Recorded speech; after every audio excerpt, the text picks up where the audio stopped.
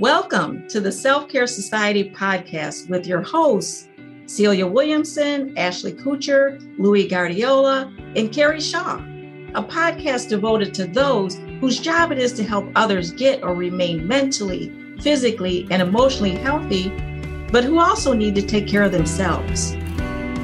How we're going to do this? By first showing you the filtered, pretty version of success, and then the real struggles, real work, and raw grit it took to get there, how they took care of themselves and also achieved their goals while doing it. Together, we will work with you to improve and maintain your internal health and growth while helping you achieve your external goals and your next professional achievement in life. And we're excited to show you how to follow your own individual and unique path and achieve the dreams you have while taking good care of yourself. So let's get started. Put on your own oxygen mask first. This is our topic for today's podcast. If you've taken a flight in your past or recently on an airplane, you probably heard the flight attendant remind you to put on your own oxygen mask before helping others if there should be a crisis on the airplane. So, meaning that secure your own safety before you try to help anyone else. But on the ground, so many helping providers don't or won't take the time to tend to their own emotional needs, a failure that might very well impact your work with your clients. We would guess that dysfunctional beliefs about seeking help or admitting there are problems probably exist in many health care providers and helping professionals. The good news is that we can effectively combat our own dysfunctional thinking and behavior, as well as we will discuss in this podcast. Instead of I shouldn't have any psychological problems, we would encourage you to think something like, it's not having a negative emotion or stress reaction that is the problem. These will occur because I'm human. It is how I manage them that is important. And I owe it to myself to do the best I can do for myself in this regard. So let's take a look at some targets for intervention. To understand how helping providers can be at risk for both burnout and high levels of distress, it might be helpful for us to take a look at how distressing caregivers may help us look at considering appropriate targets for intervention or how to target an intervention. For example, changing the way that we think from a negativistic to or dysfunctional or out of a belief system that isn't realistic. It is hypothesized that the following factors may play a role in the development of negative emotional and behavioral outcomes that we've discussed earlier. So one would be negative emotional area would be triggers at work, including both client-related and non-client-related work stressors. So there may be some things that may trigger you to have negative thinking or have not productive responses to the situation. There might be some psychological characteristics of you that might impact. Maybe there's some things of communication, lacking assertiveness, some things that you may need to polish up that might help you with dealing with negative emotional or behavioral outcomes.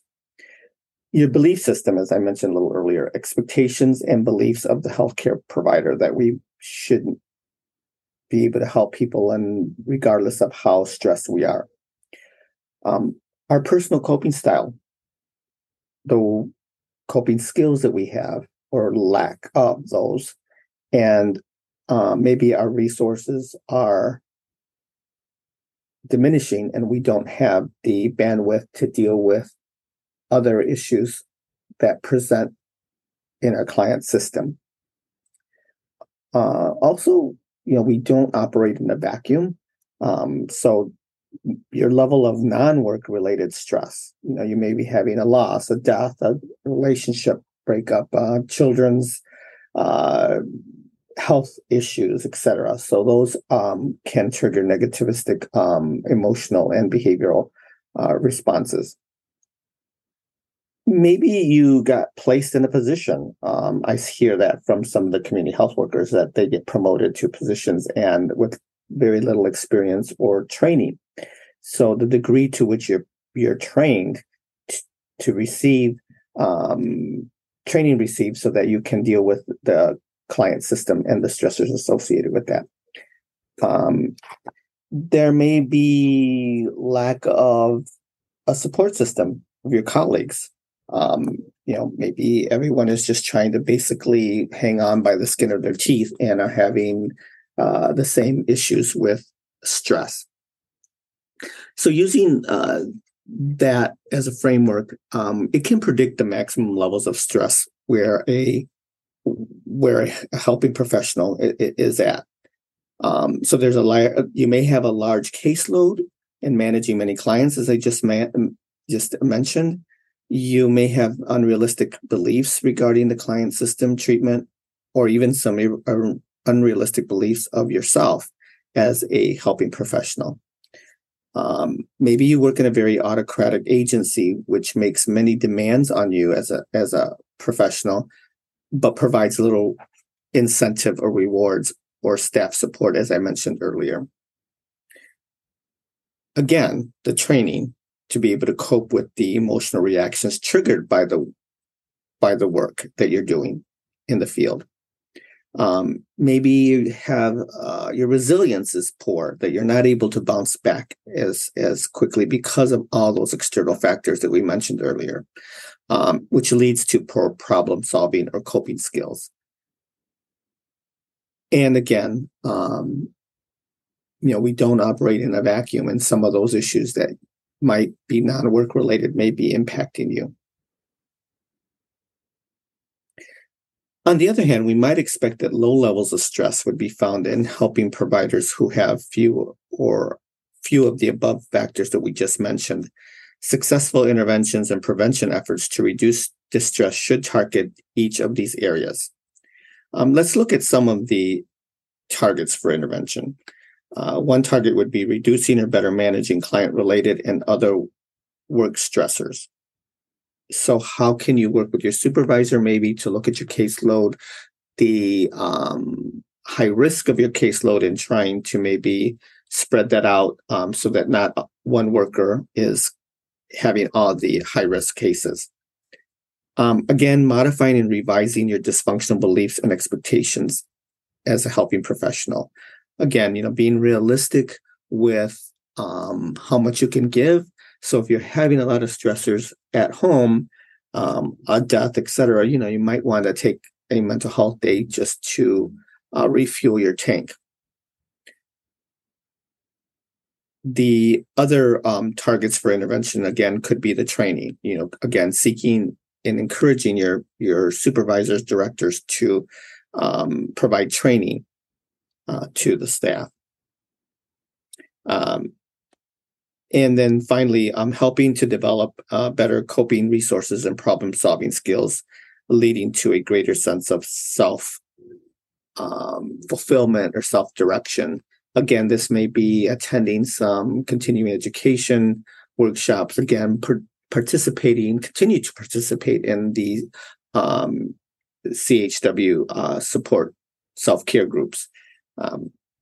So that can help you hear how others are managing, so that you're not feeling like you're the only one that's experiencing these things.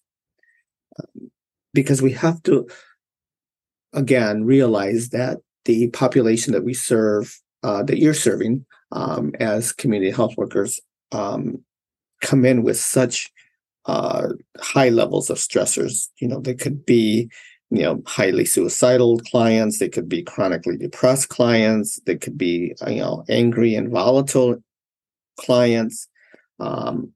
Sometimes they may be non-compliant, or we label them as non-compliant because we're not focusing maybe on what the real issues are or the problem for that client. And then the client just doesn't follow up on what we recommend because we didn't hit the right issue.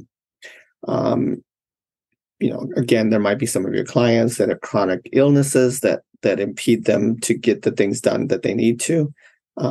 Highly anxious clients. And then, of course, your demanding or dependent clients. So, to summarize, putting on your own oxygen mask first is, taking care of you, taking care of your needs, filling your gas tank up so that when you're dealing with these high risk, challenging clients, and I just mentioned, some of the characteristics that you're better able to focus on staying in the lane that the client needs you to stay in, so that you can feel more empowered to provide assistance, and then the client may feel much more at ease to taking control or taking the wheel so that they can navigate through their own issues and get the resources that they need. So continue to participate in the self-care groups and, working with your supervisor when you're feeling that you need to take a step back and get some oxygen so that you can get out there and take on the challenges of the extremely stressful role as a community health worker. But you got this with the fact that you're going to be focusing on self-care. Thank you. That concludes this week's episode. And remember, it's not selfish, it's self-care.